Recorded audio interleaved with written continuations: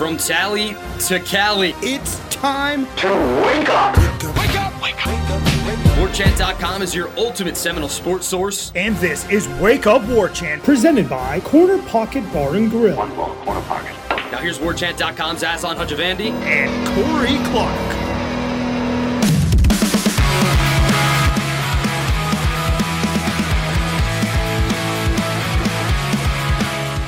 Wake up!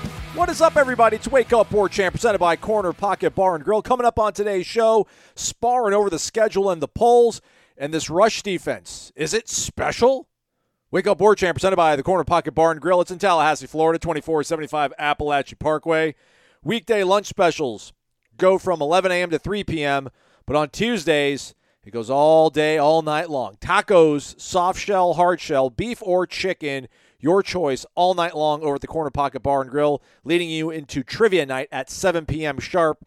Win money, win bragging rights, self-worth, self-value, self-esteem, all these things boosted with a strong showing amongst the great minds that attend trivia night over at the Corner Pocket Bar and Grill. WarChant.com, your ultimate Seminole sports source. Hit the thumbs up if you're listening to us on YouTube, please. Subscribe as well. Welcome back, everybody. Big show yesterday, Corey. Big ratings. Not that it kind of tapered off last week, which was a little bit odd, like going into the Clemson game. But everybody's back, though. Yeah, at least everybody came back on Monday. So subscribe, download the podcast. You don't have to listen to it. Just get us the numbers, everybody. Get us those numbers. Corey Clark, how are you, man? I'm good, buddy. I'm good. Hey, you know what? Thanks for asking, Aslan. How are you? How are you doing? How's Tinder? You crushing it? Yeah, all right. Just doing what I got to do to survive out there on the streets. It's hard out here. It's hard out here. But surviving and advancing, things of that nature. How was your dinner on Monday night? It was good. Stephanie made red beans and rice for Brady and I. It was piping hot. She got mad at Brady because he didn't come down immediately to eat the meal. Meanwhile, when he did come down to eat it, it almost burned his tongue off because it was so hot. But that's fine. That's neither here nor there. She's one of those people that she bakes cookies and then puts them on and says they're ready, and then people burn their faces off. But it was very good. She did a great job. Yeah, red beans and rice, old family recipe. The sausage, though, we wanted it to be registers, but they don't have registers up here, so it's a cheap knockoff. So not quite as good, but still. The Clark boys never complain when a homemade meal is done in this house because that never happens. Oh, absolutely. That never happens. So we needed a homemade meal is right up our alley. All right. I was about to say, I'm glad I had some protein in there when you're like, it just red. I'm like, you guys just ate beans and rice? Like, what's going on? Oh, no, there's ham, there's sausage. It's good stuff, man. Okay. Good stuff over on WarChant.com. Whenever Corey writes a column, he does it often. You should be a subscriber. You can read all of it. He speaks well. His writing, though, exceptional. Next level. Next level. Yeah. So I guess we can almost characterize this show as almost like 2-day news. A lot of the stuff we're going to talk about here. But let's spar a little bit, Corey. I'm gonna try to play a little bit devil's advocate here, but not that you're not that you're panicking. I don't even want to say you're complaining. I just think you're being a little bit critical. I think those are kind of two different verbs, adjectives, adverbs, whatever. Not good at grammar. But the fact that Florida State is fifth now in both polls, like they dropped after beating a team that's quite fairly talented. That's probably putting it conservatively, but a team that's done well in that venue. To see them drop, again, we're not panicking or anything, but it's not a good sign, man. It's not. I don't want to panic, but it's not a good sign. Yeah, and that was kind of the point of the column I wrote is that, look, we all understand that none of it matters in late September. The polls that matter at the middle of December, not now. But what worries me a little bit is that, and I've lived through this, it was 9 years ago, which is about the last time Florida State was relevant in December, is that I get that people would look with a jaundiced eye over a 2-point win at Boston College because that was a gross performance there in the final 20 minutes of game time. But I just for the life of me can't. I wrote it in the column, like, Aslan, when do you think the last time it is that a team beat Clemson and fell in the rankings? Yeah. That does not happen. Winning at Clemson, that team was 64-2 in its last 66 games in that venue. The losses were, in 2016, a 1-point loss to Pittsburgh. They ended up winning the national championship anyway. Clemson, not Pittsburgh. And then last year, the 1-point loss to South Carolina. Those are the only two losses that team has had there since Jameis. That team never loses in that building, and they just lost. When I thought they played pretty well, and I think they're a good team. So it concerns me that, okay, I see what's happening here. Florida State, everybody was excited about the win over LSU. Now, okay, well, that was 3 weeks ago. They lost. They barely beat Boston College. They barely beat Clemson. Let's start pushing them down. And then how do they gain? What I'm concerned about is, look, the likelihood is Florida State's probably not going undefeated, right? It's hard to do that. It's just hard to do that. I hope they do. I've said it. I think they're going to be favored in every game they play the rest of the way. But it is hard in modern football to go undefeated. So they'll have a loss. And how penalized are they going to be for that loss? Because they won't be able to make up for it with wins in this conference. I don't think. Like, you beat Duke at home. Great, you beat Duke. You're supposed to beat Duke. They have a bunch of 2-stars on their team. You beat Miami at home. Great, you were at home, and you beat them by 42 points last year.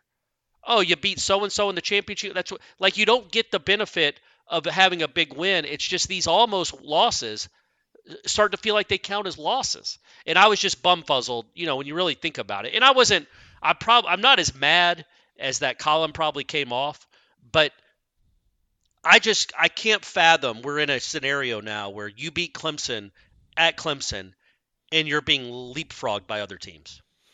Because look at the whole resume, right, Aslan? Like, who has a better resume that's undefeated than Florida State?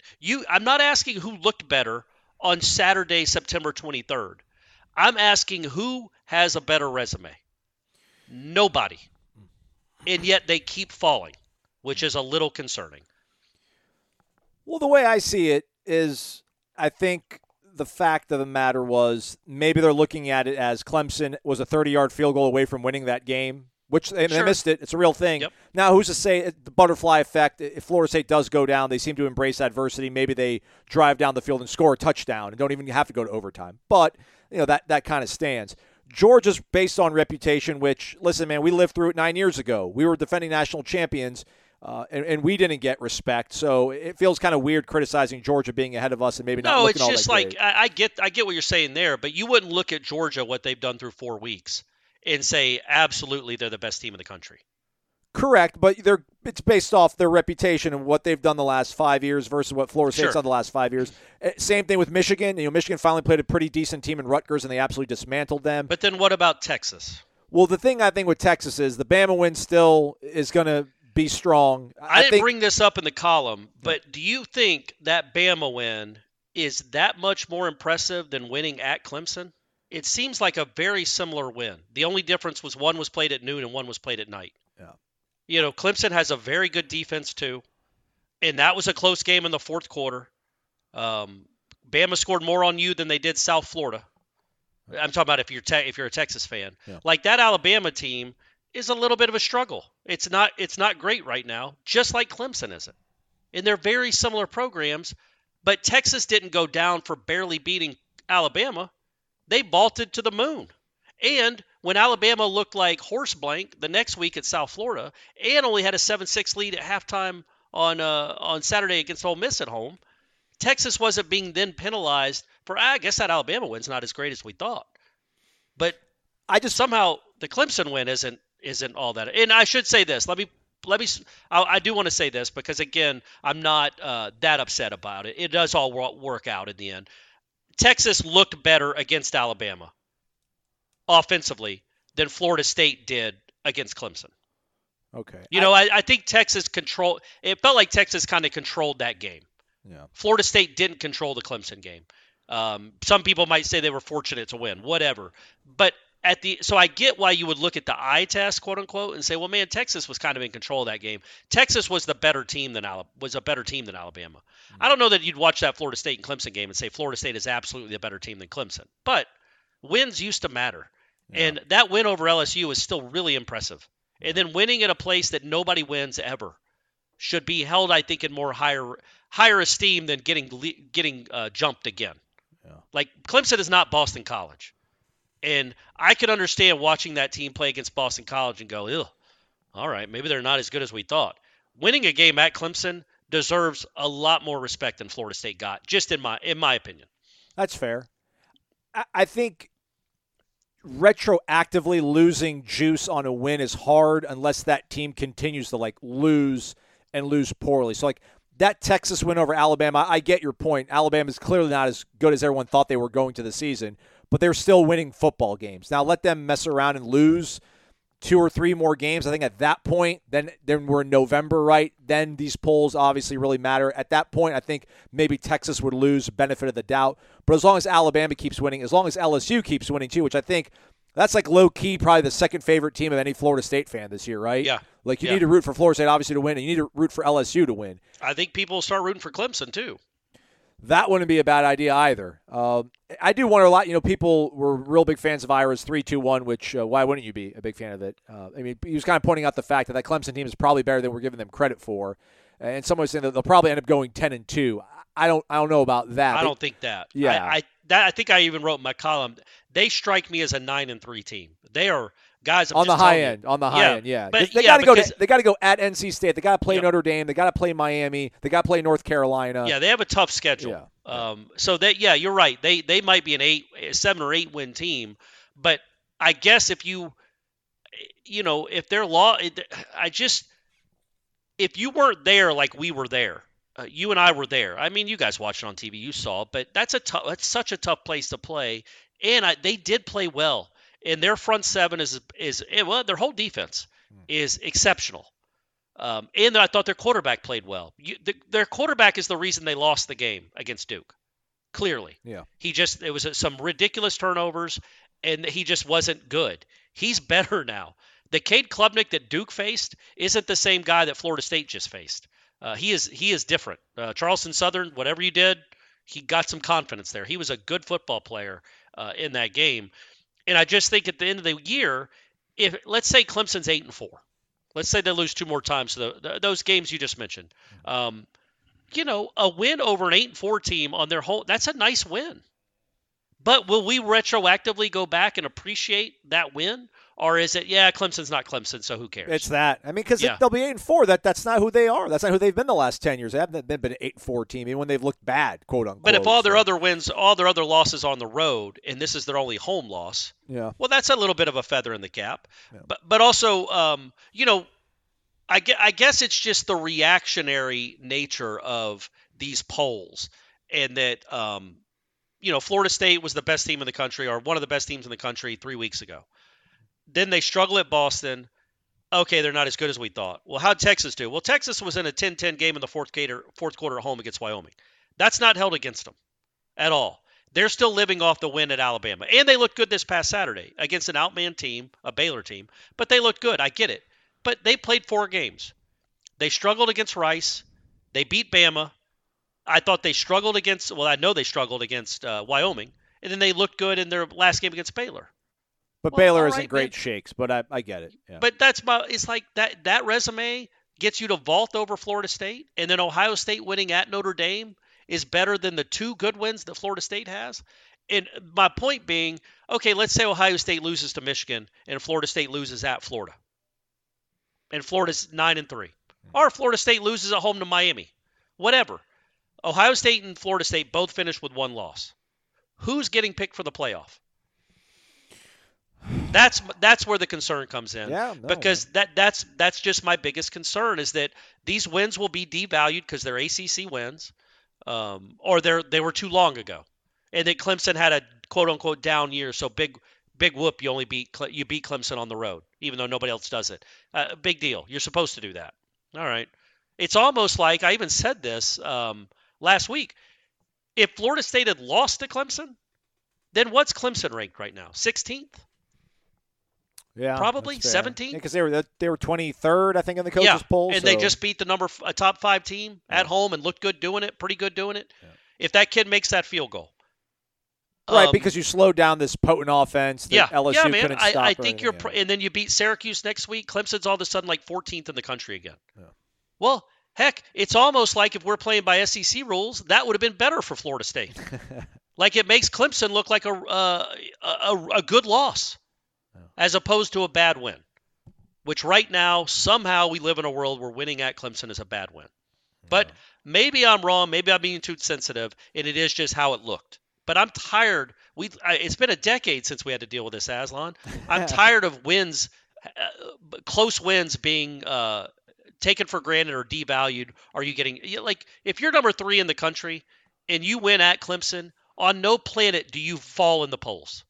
In no planet does that happen. That should never happen. That's just a crazy world we now live in when it comes to college football. That's all. And I brought up the point that Duke was 41st in the country. If you count others receiving votes and track them all, there were 40 teams that had more votes in the preseason than Duke. They were 41st in the country in the AP poll. They beat Clemson at home and jumped to 21 in the country. So they jumped 20 spots on the strength of that win against Clemson. Yeah. Florida State beat that same Clemson team at Clemson and dropped.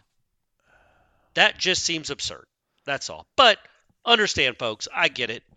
Florida State, number 1, needs to play better on offense, clearly. Needs to find a rushing game, or none of this is going to matter anyway.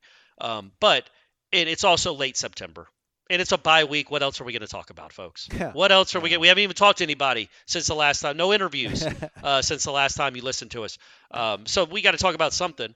But, yeah, I just think that I get it. There's so much more room. There's so much more things to worry about. And this will take care of itself if you keep winning. My only concern, and I'm calling it now on September 26th, is if they lose a game, pay attention to how far they drop. And if any of the wins that are left on their schedule can push them back towards the top, where they have a legitimate chance of getting in the playoff. I still think. And what do you think, Aslan? Let's say they do go. They lose a regular season game, and then win the. Let's say they lose. I was going to say Miami. I'm not going to do that. I'm not going to put that out in there. I'm not going to put that evil in the world. Wake.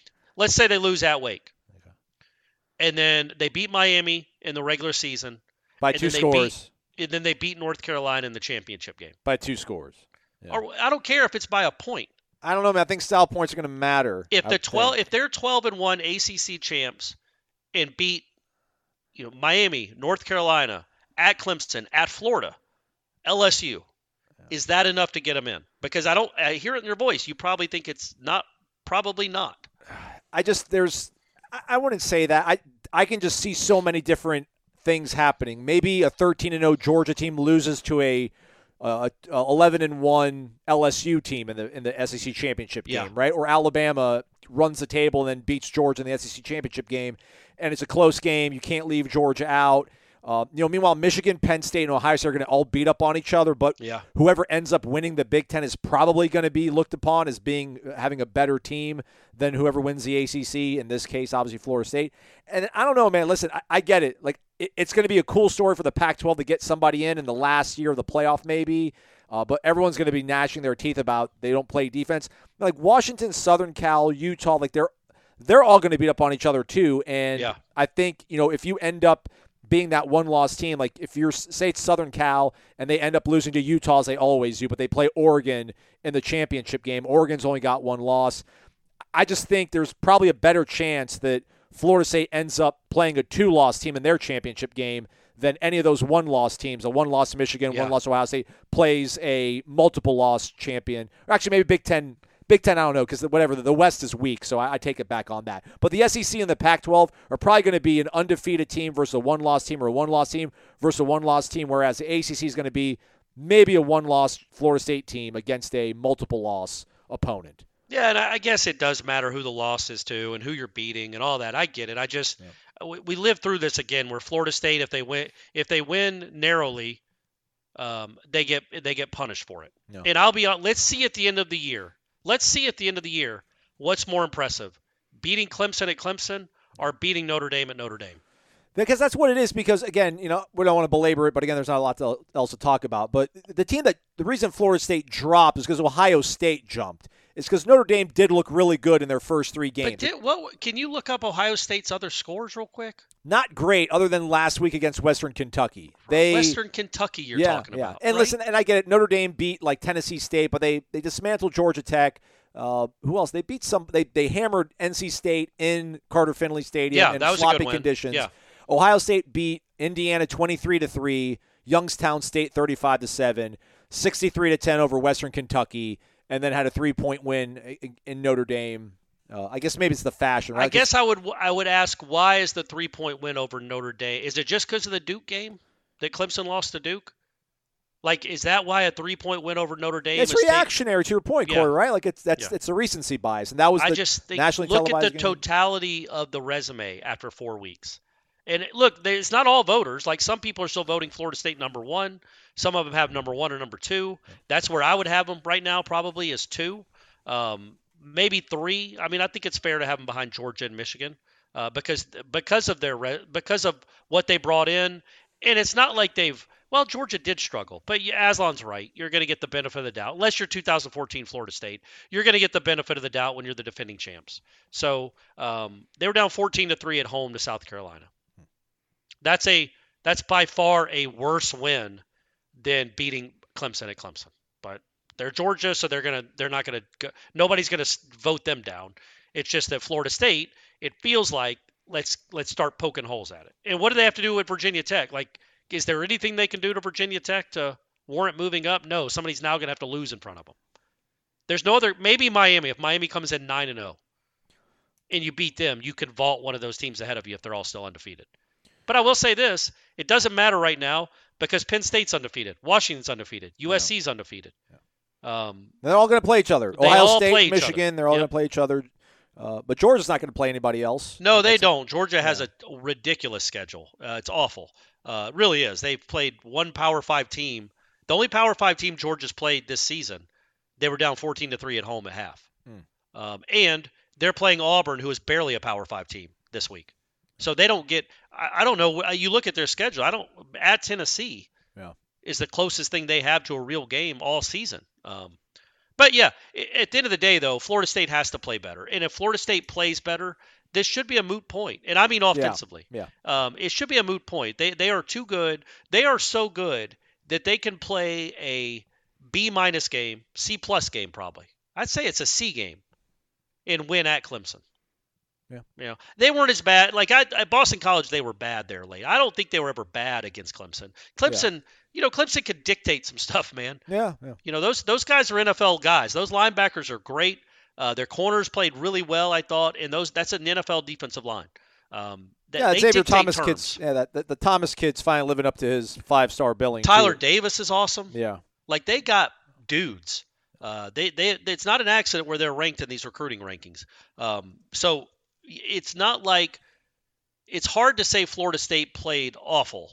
No, because they not didn't. At all. They did not. I agree with what you said. They played like their C game, which that's kind of exciting, but that's not. Isn't that though? Yeah. Like again, I think we talked about it yesterday, but man, isn't that exciting to think about what it can be? Like once you talk about an exhale, like you just got through this first month 4-0, and I listened to Jeff's show, some of Jeff's show on Monday, Jeff Cameron, right here on War Chant TV, and he's right. It's like you can't get too upset about what you've seen the last 2 weeks because you're 4-0. Also, just because you're 4-0 doesn't mean you can't look at what's happened the last 2 weeks and go, well, golly, if we could just clean that up, what would this thing look like?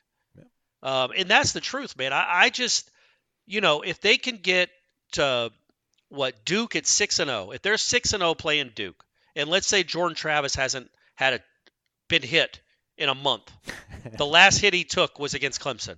And then, they can get by gets a bye week.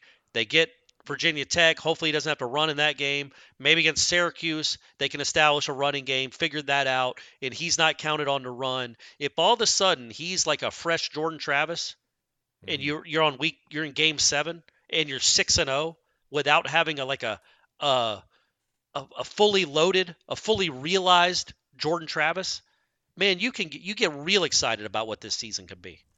Like I know you guys already are. But think about what this offense can be if it had a running game. And think about what he can do when those plays, when you talk about him rolling to the right and just lobbing it up downfield to Johnny Wilson. They have a chance of being like a 10% chance of being completed. Imagine him just being able to take that, and instead of now you're facing 3rd and 10, he runs around right in for 11 yards or even 8 yards, and it's 3rd and 2. It just changes everything, and it's going to look so much better. It's going to look like it did the second half of last season. Oh, the second half against LSU, which was not as That long too. ago. Yeah.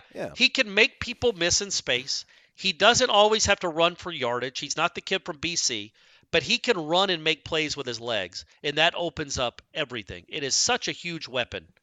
And I feel like they're just not operating at peak capacity, full capacity right now, because he can't run, or he will not run. He might be under orders not to run. And with that taken away from the offense, there's only a ceiling to what it can be. And you just happen to play one of the best defenses in the United States in their own stadium. So that's tough too. What's not tough is facing the day with some vitamin energy in your system. VitaminEnergy.com, promo code WarChampBOGO, WarChamp B-O-G-O, buy one, get one free. Vitamin Energy, the first ever clinically tested, clinically proven energy shot on the market. 75% of folks who took one shot for 14 days, 75% said they're able to focus and concentrate better after taking a vitamin energy shot. 75% also of the respondents after 14 days of taking one shot every single day said the effects of a vitamin energy shot last longer than coffee or other caffeinated drinks. It's science, everybody. Can you hear the paper rattling? These are documents in my hand. I'm reading them. They're real true things. Try it for yourself. Shake it and take it. Go to VitaminEnergy.com. The folks over there that are FSU alums set you up with that cool promo code WarChampBOGO, WarChamp B-O-G-O. Buy one, get one free. VitaminEnergy.com, promo code WarChampBOGO. Shake it and take it. I'm not excited about it, but we don't care about me. We care about you folks. A lot of people exhaled, Corey, when they saw the Virginia Tech game will be at 3:30. So no noon game for all you folks. You can get your lather on, enjoy the Noles taking on pretty not great Virginia Tech team these days. But whatever, just hammer them. Hammer them. Do what you should do and look good in doing it. Corey, do you know that through the first 4 weeks of the season, the ACC has 6 teams, 6 that are 4-0. That's the most among any conference in all the FBS. In fact, the 6 teams to start the season of 4-0 ties the SEC in 2012 for the most teams in a Power 5 conference to start 4-0 in a single season in the AP poll era. Okay. Maybe we shouldn't leave after all. Yeah, man, it's a juggernaut. This conference is a juggernaut. I'm sure ESPN's about to rip up that contract right now and get everybody a new grant of rights to put them on par with the SEC and the Big Ten. So it's Miami, Syracuse, Duke, Florida State, Louisville, and North Carolina. Correct. So you play 3 of the 5 that aren't you. You play them down the stretch. And I'm telling you, man, there is a chance. Now, Miami has a tougher schedule anyway than Florida State would appear. But there's a chance they're on like a collision course. And think about this, Aslan. Say they are both 9-0. Well, if Florida State's 9-0 at that point, they'll probably be ranked 18th in the country, the way things are going. But let's say both teams are 9-0 and Florida State is 3 and Miami is 6. Ooh. Buddy, think about what that place will be on that night, what it'll feel like. 20 years. 20 years since the last time they both were in the top 10, right? The 2003 rain game. No, I think they were both in the top 10 and 13. I mean, Miami was fraudulent that season, but I think they were undefeated when they came in. 10-year anniversary of that one, but I'll look it up. That's right. I'm an old fan. And then that game was no contest. You knew that wasn't going to be a great game. But this one would feel different, I think. This would be much more evenly matched than that 13 team would be. But if Miami's undefeated, we don't know a whole lot about Miami quite yet. That win over Texas A&M is impressive. Let's see them stack. They haven't played anybody since, so let's see what they do against Carolina. That game against Miami of Ohio is actually fairly. Oh yeah, you're right. You're right. But they have Carolina and Clemson, right? Miami. Before they play Florida State. That sounds about right. By the way, they were 7th in 2013. So there you go. Per usual, you were right. But what I was saying is, if both teams are 9-0 or 10-0, wherever that falls, maybe that's 10-0. Maybe that'd be their. I think that'd be Florida State would be. No, they'd be 9-0. Anyway. If they're both undefeated going into that game, no matter what happens, they're probably playing again in Charlotte. Right? Finally. I guess you don't know. Louisville. Right. Louisville doesn't play they don't play Clemson, North Carolina, or Florida State. Yeah. They might play Miami. They do, yeah. They play them the week after Florida State. Oh, all right. So it could be Florida State and Louisville. Who knows? Or Louisville, however we're supposed to pronounce it. I forget. Louisville. Yeah, man, it's just that just looking ahead, if Florida State can take care of what it needs to take care of, and that's not just mean like go ahead and get these wins. I'm not dismissing them. I mean take care of like getting better. Like you're not listening to a podcast that's saying that Florida State is perfect, because we clearly aren't. They've got to be better about the way they start defensively, and they've got to be better about just offensively in general. They've got to throw the ball better. They've got to throw the ball to more people, and they've absolutely got to run the ball. Yeah. And if they can do that, but that's what I want to see. That you've got a month now. And again, I'm not counting any of these as automatic wins. Virginia Tech's the closest you got, but it's not an auto win. Those don't really exist anymore in college football. This is as close as you have the rest of the way, not counting North Alabama, but it's not an auto win. Syracuse and Duke aren't either. We're about to find out more about both of those, though. Like Duke has Notre Dame, Syracuse has Clemson. We'll see if both of those teams are still undefeated after this weekend. Well, batten down the hatches, folks, because it's going to be a crazy October. But yeah, they have a chance here over the next 4 weeks. They're not playing LSU. They're not playing they're not in a spiral against Boston College, and they're not playing in one of the toughest venues in the country against maybe the best defense in the country, or top 5. Go exert some will. How encouraging would it be, Aslan, if this October looked like last November? Oh yeah, man. When you go and you just hammer teams, which is this team is certainly capable of. Exactly. Yep, We've seen they are it. capable of it. I certainly hope that is the case. Duke does have what if the ACC is actually all right this year, right? Like, what if Miami and and Duke? Listen, North Carolina's got maybe the number 2 overall pick on their team. That's the quarterback, and Drake May. What if Duke ends up being a 10-2, 9-3 team and fills the vacuum, if you will, of like Clemson being 10-2 last year, 9-3, and if Miami ends up being 10-2, which I don't know if they will, but they might be. This might be a better conference than the SEC this year.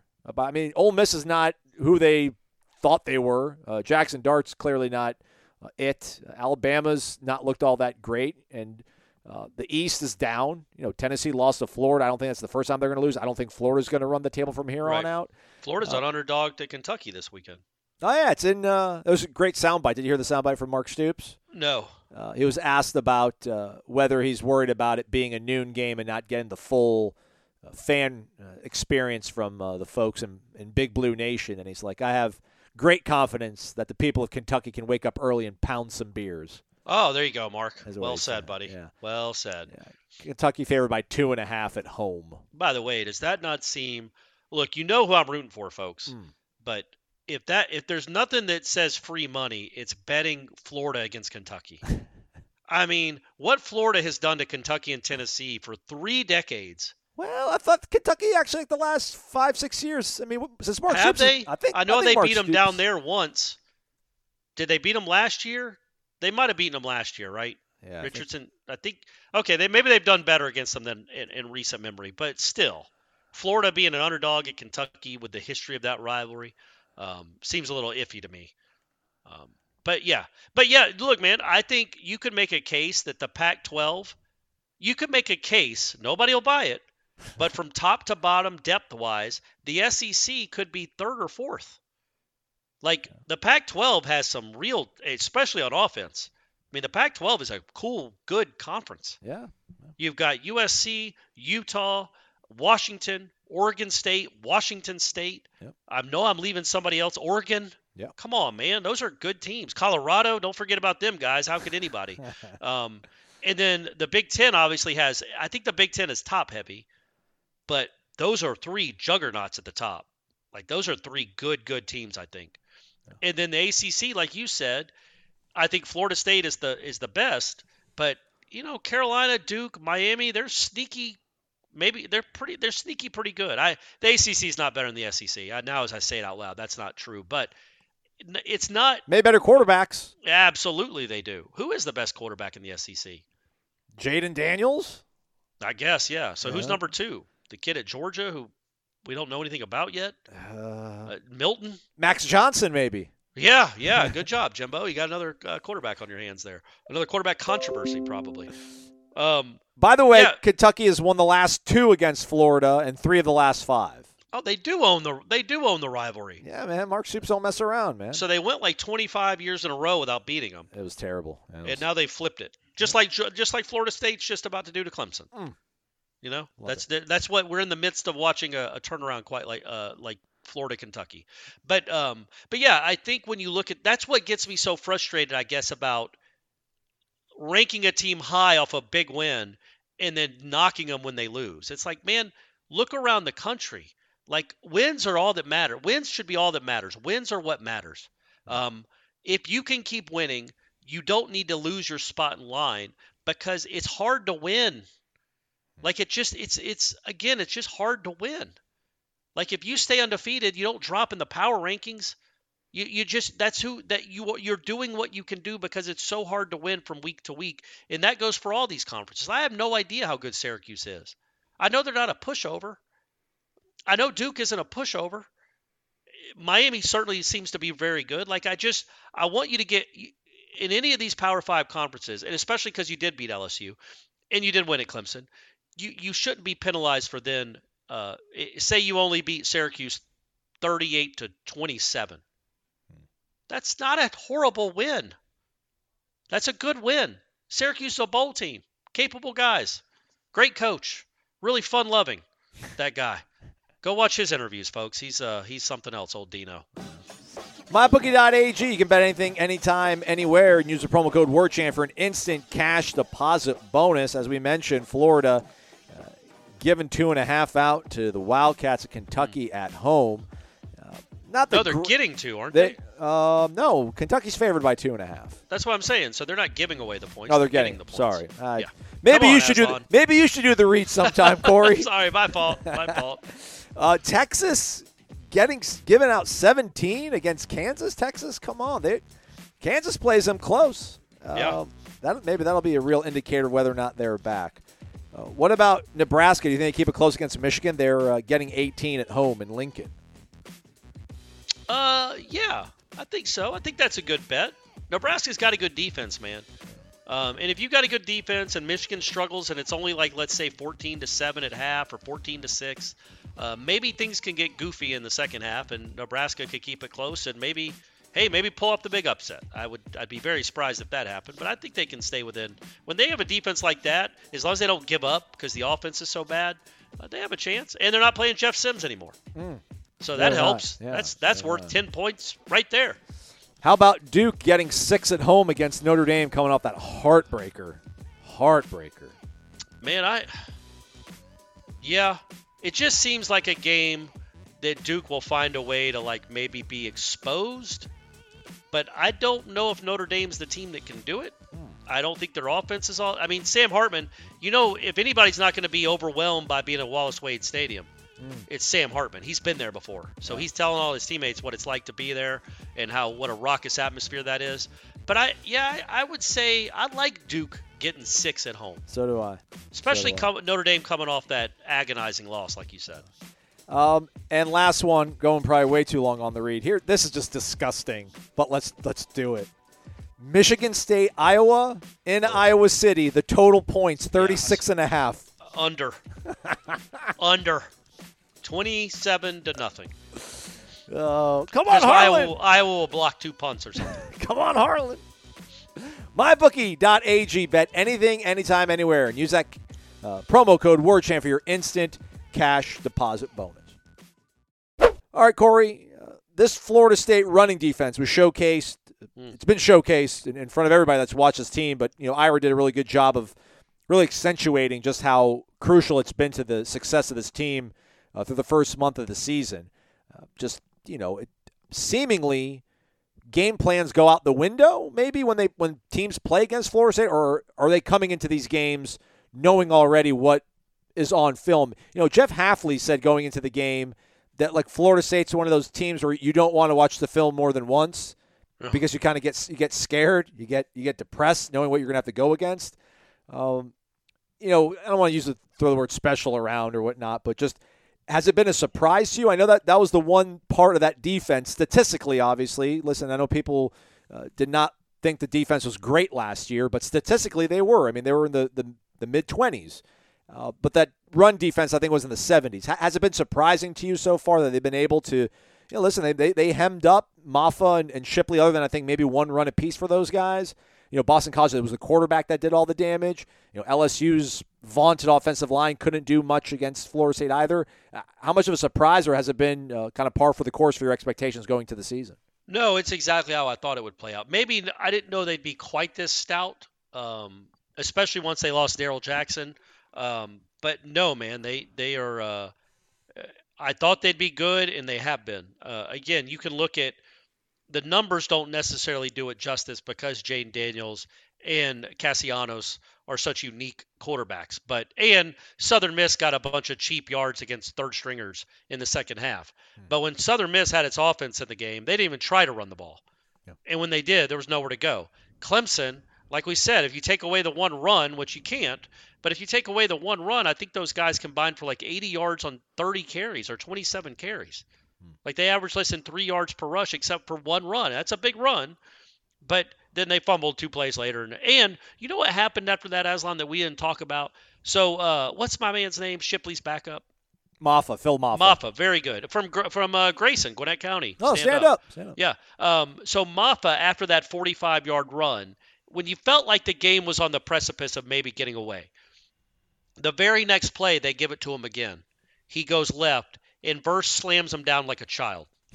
Like Burst comes off a block, picks him up, and slams him to the ground. He gets 0 yards. And it was like, okay, yeah, remember, you can't run on us. That was a statement play. And then the very next play, because they realize, okay, it's 2nd and 10, we can't try running again. Deloach changes the game on the blitz. When you know going into games that other teams can't run by traditional means, I would say, I don't know, I haven't looked at the numbers. Florida State has to be in the top 5 or 10 in the country in run defense when it comes to running backs. I don't know what the total yardage they've given up to running backs this year. I'm going to guess 200 total.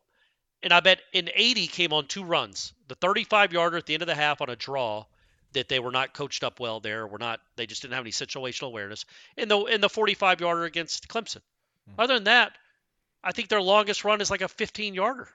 And another play I wanted to bring up, Aslan. So the end of the half, the end of the third quarter, after Deloach ties the game, Shipley has his only kind of decent run of the game, which was like a 16-yarder where he ran over Renardo Green. Just trucked him. And that was the last play of the third quarter. Well, the first play of the fourth quarter is another give to Shipley, and guess who makes a tackle in the backfield? Renardo Green. Like, I just love that response from this team. And that was one thing that Jeff and I talked about on his show that I think we do need to appreciate. It is a really tough football team, man. Yeah, absolutely. It is physically tough. They don't block well right now. They got to figure out what they're doing in the offensive line. Do they have the right people playing? Are they calling it the right way? They got 2 weeks to kind of figure out what they are as an offense and make changes and tinker if they need to. But they are physical. Defensively up front, they are stout. And they are so tough mentally, man. That is a mentally tough team. You're down 10-0 on the road. Nothing is going well. And then Trey Benson makes a great back shoulder catch that gets the offense going. Obviously, Johnny and Keon did their thing. Jaheim made some plays. Jordan was Jordan for some stretches of that game. It's really cool to know that you don't have a team that's going to completely pee down its leg. They live for adversity. And I don't know if you watched the cinematic recap, which those things are great, by the way, folks. Go watch those about the Clemson game. But that's what Norvell told them. It's like, y'all embrace the adversity. He goes, I told you there was adversity coming. And y'all handle it like you always do because you embrace it. You want it. And they just do a really good job with it, man. It's a mentally tough team that, yeah, it's not perfect. Nobody is. But not this year. You have this mindset, right? You have a team that I think is very mentally tough. You have a defense that just completely shuts down running games.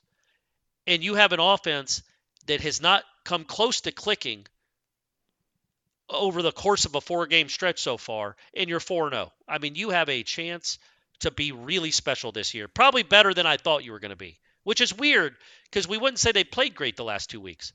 But these last 2 weeks have almost given me more what's the word I'm looking for? Not determination, but more confidence that this team is better than I thought it was. I would have thought if they're going to win at Clemson, they would have to play at least a B game, maybe an A game. And if they're going to be 4-0, they will have had to been played almost at their ceiling. Or have a bunch of luck go their way, maybe. They haven't. No. They haven't. They haven't created a ton of turnovers. Now the one they created was a big one. And the one they had in Boston College was a big one. But they haven't had great turnover luck as far as creating a lot of them or recovering fumbles or anything. Injury luck, they lost 2 starting offensive linemen. They lost the safety that apparently is more valuable than we could have ever predicted. And yet they're 4-0. Their quarterback is banged up. And I get kind of giddy thinking about if this team is operating near its ceiling, that it literally, I'm more confident now than I was in August 20th. That when this team plays well, it might be the best team in the United States. And I am absolutely positive if it plays well, it can beat anybody in the country. This year, absolutely. Yeah. I mean, that's what I mean. This year. That's all that matters. Yeah. Yep. I like how you brought up the cinematic recap. I did not watch. I've never watched it because it'll make me jealous that I don't have that access and I can't film because I'd be like, I could do better than this. Oh, man. Come on, buddy. But I did see he said that he's like, I know it's not going to be pretty. Or maybe they didn't say, I know it's not going to be. It might not be pretty, but I know the team I coach. I know who I ride with. Right. And that's kind of what I was trying to talk about yesterday on the show. That, listen, as awesome as they look in that second half against LSU, that clearly resides in them. We saw that the entire preseason. That's why we felt so confident going to the LSU game. It's why I went onto all these LSU podcasts, and I was like, yeah, I don't care about Harold Perkins or anybody. They're just better than you guys, and they're going to show it, and they did. But maybe they just – not that they have to stub their foot like 2014 and dig themselves in holes, but maybe they're going to get everybody's best shot. They're going to be in pretty much dogfights every single week because maybe this schedule isn't as soft as we thought. Maybe this conference is better than we imagined.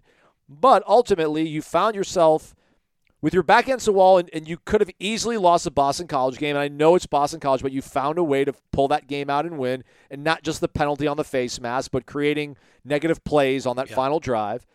Going into Clemson, whatever, man. They missed the field goal. You could have gone there and ended it in regulation. You did not, but you got the ball first in overtime. You might have played tight. You could have possibly played tight, but it worked out perfect. You hooked up with your receiver that was kind of playing up and down a little bit the last few weeks. And then your defense went out there and got a big stop. So this might just be a team that, as Norvell says, like built to win these close games. And this season, across college football, where there is no dominant runaway clear number one team, you want to be the team that can find a way to grit out wins. And it's a team. It's a team that maybe isn't, certainly the last 2 weeks has not been dominant from start to finish, but it has stretches of utter dominance. That's what it's shown me is that LSU, you had the 38-3 run. Obviously, Southern Miss, you beat them by 100. Boston College, as ugly as that thing was, you had a 28-0 run in that game, right? Pardon? Yeah, right. They were down 10-3, and then they were up 31-10, 28-0. That's crazy that it came that close. Get your stuff together. How are you going to get anyway? So you had a 28-0 run in that game, and then in that Clemson game at Clemson, you finished off with a 24-7 run. Their last touchdown was benefited greatly from a face mask on Fabian Lovett. They had a touchdown that I don't think Tatum Bethune. I know he held, but it was also. Yeah, I mean, that stuff happens all the time. I didn't think you got a great whistle against Clemson. No. Every single touchdown they had benefited some way or another from a penalty on you guys, including Braden Fisk running back into the game after his helmet had come off, which is weird. Don't do that anymore. But you gave them some yardage. Plus, they made plays. But you still, at their place, after getting down 17-7 in Death Valley, a place you haven't won in a decade and only won once in 22 years, you finished that game on a 24-7 run. That's there, man. That's what's so cool about it.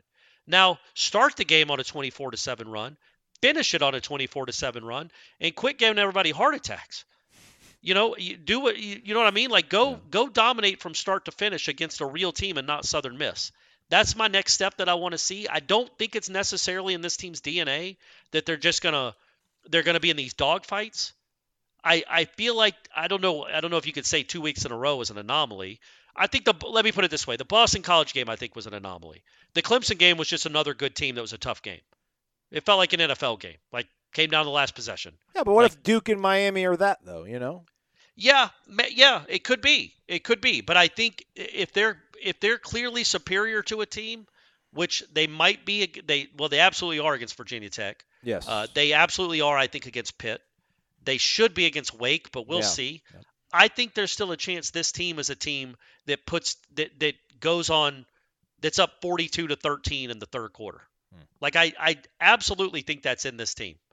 I think they're just going to get better and better on offense. It's almost like they survived the first month. Now they can reset and figure out what they are offensively, what they have to do to improve that. Again, they had been great until Jordan got hurt.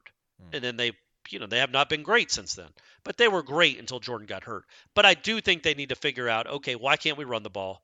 And if we're going to struggle running it all year, do we need to change our identity and throw it 75% of the time? Which they might. But, then you're also opening up your quarterback to more hits. So we'll see how it goes. But, man, 4-0, still don't really truly have an identity kind of on either side of the ball. You know what I mean? Like, it's not like the defense has been great. Well, they shut you down the run. They make you one-dimensional. They do that, yeah. But you'd like them to be a little more, not a lot better in pass defense. That's something they get to clean up and correct. And the offense has not been great, certainly by its standards. And yet here you are 4-0 with 3 straight home games coming up. That is in a bye. I mean, it's a really good place to be. And there is a chance we're going to look back on this 2-game stretch as the anomaly when it comes to Florida State struggling, quote unquote, on offense. Yeah. They might be ready to put it together. And think about it, Aslan. Last year, it took them till game 8? Till the Georgia Tech game? Yeah. That's when they started. They went, what'd they have? They had after that 3-game losing streak, yeah. Yeah, but they had 20 points against Wake Forest at home, 7 in the first half in that game. They scored, 16 the whole game against NC State, none in the second half. And then Clemson, they had 14 points with 6 minutes to go in the fourth quarter.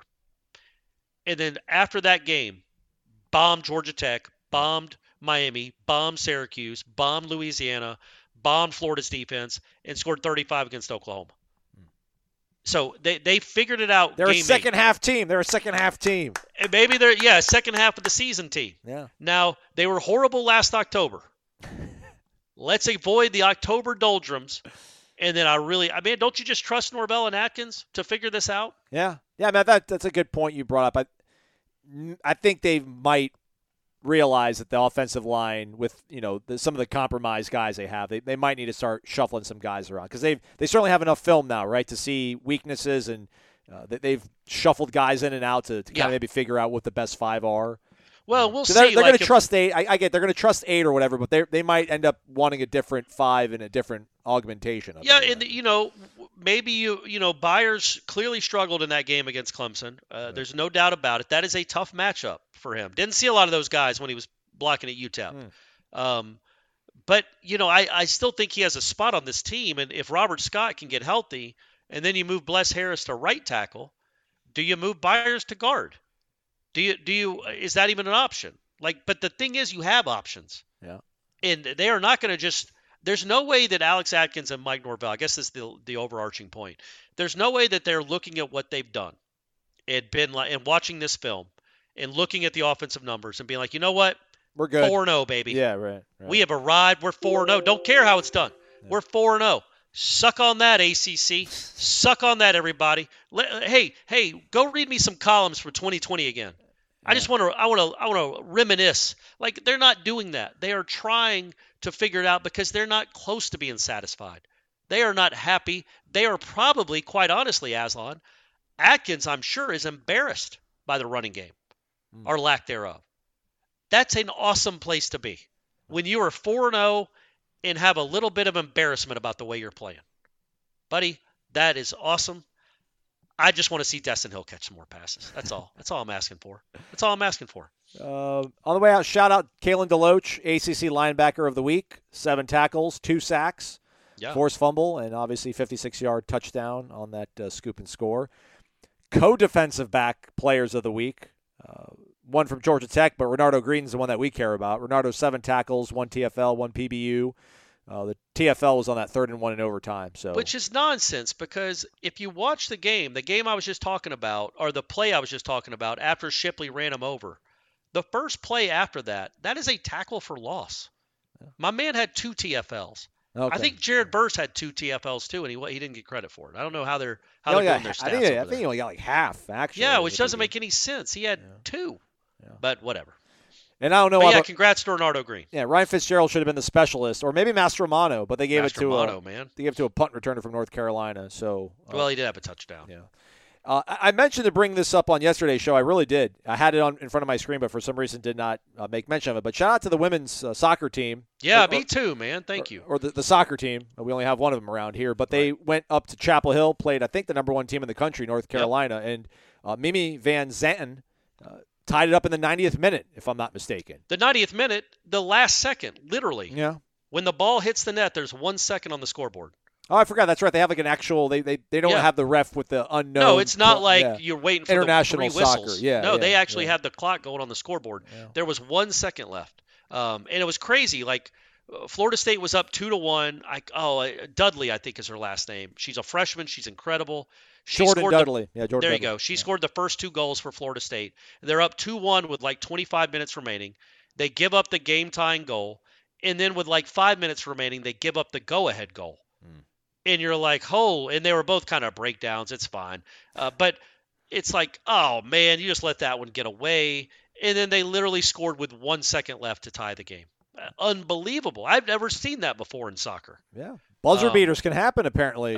Exactly so. And exactly right. So, yeah, man, that's a great – I was going to say a great win, but that's a great tie for that program. And they were down one of their best – I think they were down a couple of their best players. They were playing internationally somewhere. So they only had 16 girls on the roster, 16 women on the roster, and Carolina had like 30. And so they were clearly tired, very, very spent and tired at the end of the game. But you know what? Still got that goal. How would you like being a keeper that gives up a goal with a second left? Not great. Not great feeling. Hope that hurts, Carolina goalkeeper.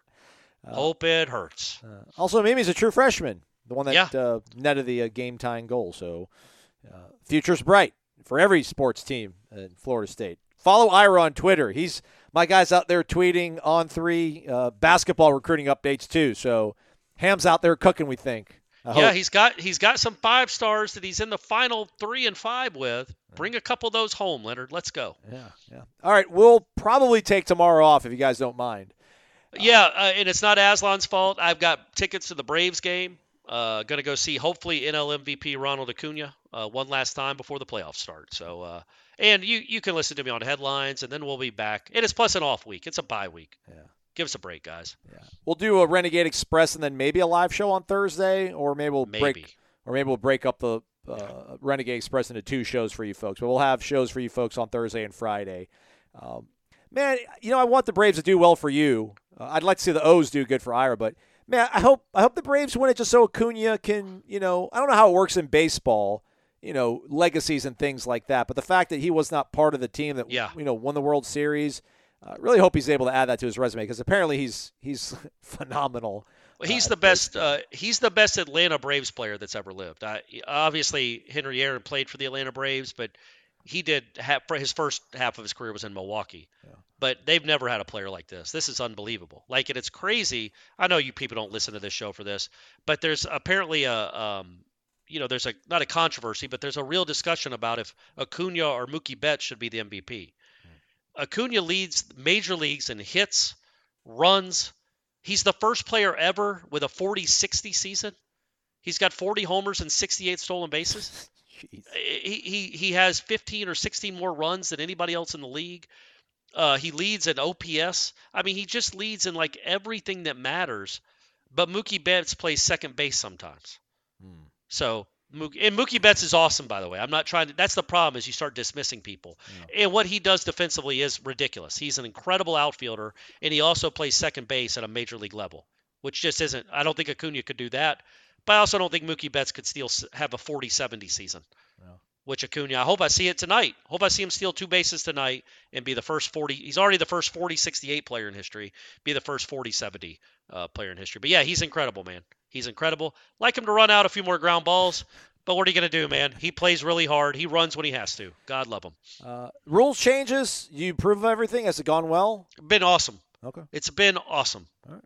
I love it. I love everything about it. It's been a really cool it's just been a cool change. I think they said that last year the games were 3 hours and 5 minutes. This year they're 2:42 or something like that. Sign me up. I love that. So they've saved 25 minutes. The bases are a little bit bigger, so there's more stealing. There's more action. I love that you have to pitch to at least 3 batters. I love the pitch clock. Everything they've done. Got rid of the shift. Everything they've done has really helped baseball and improved the sport, in my opinion. Maybe the NCAA can learn how to shorten games and not ruin the spirit of the sport. I don't. Yeah, maybe can you not do what they do in World Cup and just, if you need to get a commercial in, play it while the game is going on first down. Yeah, like during the change of possession, yeah, split screen or something. And as the first play is going on, do that. I mean, you're half the time you're talking to a mom or a dad in the crowd anyway. So instead of doing that, play a commercial. Quinn Kessnick's got a story for us down on the field, Corey. Let's go down to Quinn. Somebody's got to tell us how hard Dion's working for the next minute and a half. So instead of doing that, play a commercial as the game's going on. They do that in golf too. And then let us keep the rules that we've had, the clock rules, because I don't like that these games are 12 plays less than they were last year. And lastly, shout out to Dane and Cole and several other people that were so nice and sitting along the rail at Clemson. And every time I'd go back and forth, they'd yell war chant at me or that they love the show. I forgot to shout them out. So I don't know if they're listening to the Tuesday show 1 hour into it, but I remember. Not. Did you go do a Lambeau leap or anything with them when they won? No, I should have started helping people go down, but I did the whole. Did you see the video I shot where I just walked around, point of view video? I just walked around the entire field and just didn't say a word and just let the scene tell itself. Is that on our War Chant YouTube channel? Yeah, it's 3.5 minutes of me walking around. Go check it out. You should have advertised that yesterday. 12,000 people have watched it. 35,000 people watched Norvell's post game. I'm saying if you'd have advertised the POV from on the field after the game, it'd be 50,000 that have watched that, Aslan. Yeah. So, folks, go watch that. I'm about to as soon as we get done yammering right here. Yeah. Seminole headlines. No hour number 2 from Corey because he's remote. Yeah. Next week, though. Next week, I promise. 1 to 3 o'clock, Seminole Headlines, 93.3 FM, as well as War Chant TV, warchant.com. Plenty of content going up, even though it is an off week, so stay connected. Thumbs up on the way out, please, if you don't mind. I think we might have earned it. 5-star rating interview as well. He's Corey. I'm Aslan. Thank you for listening to Wake Up War Chant, presented by the Corner Pocket Bar and Grill.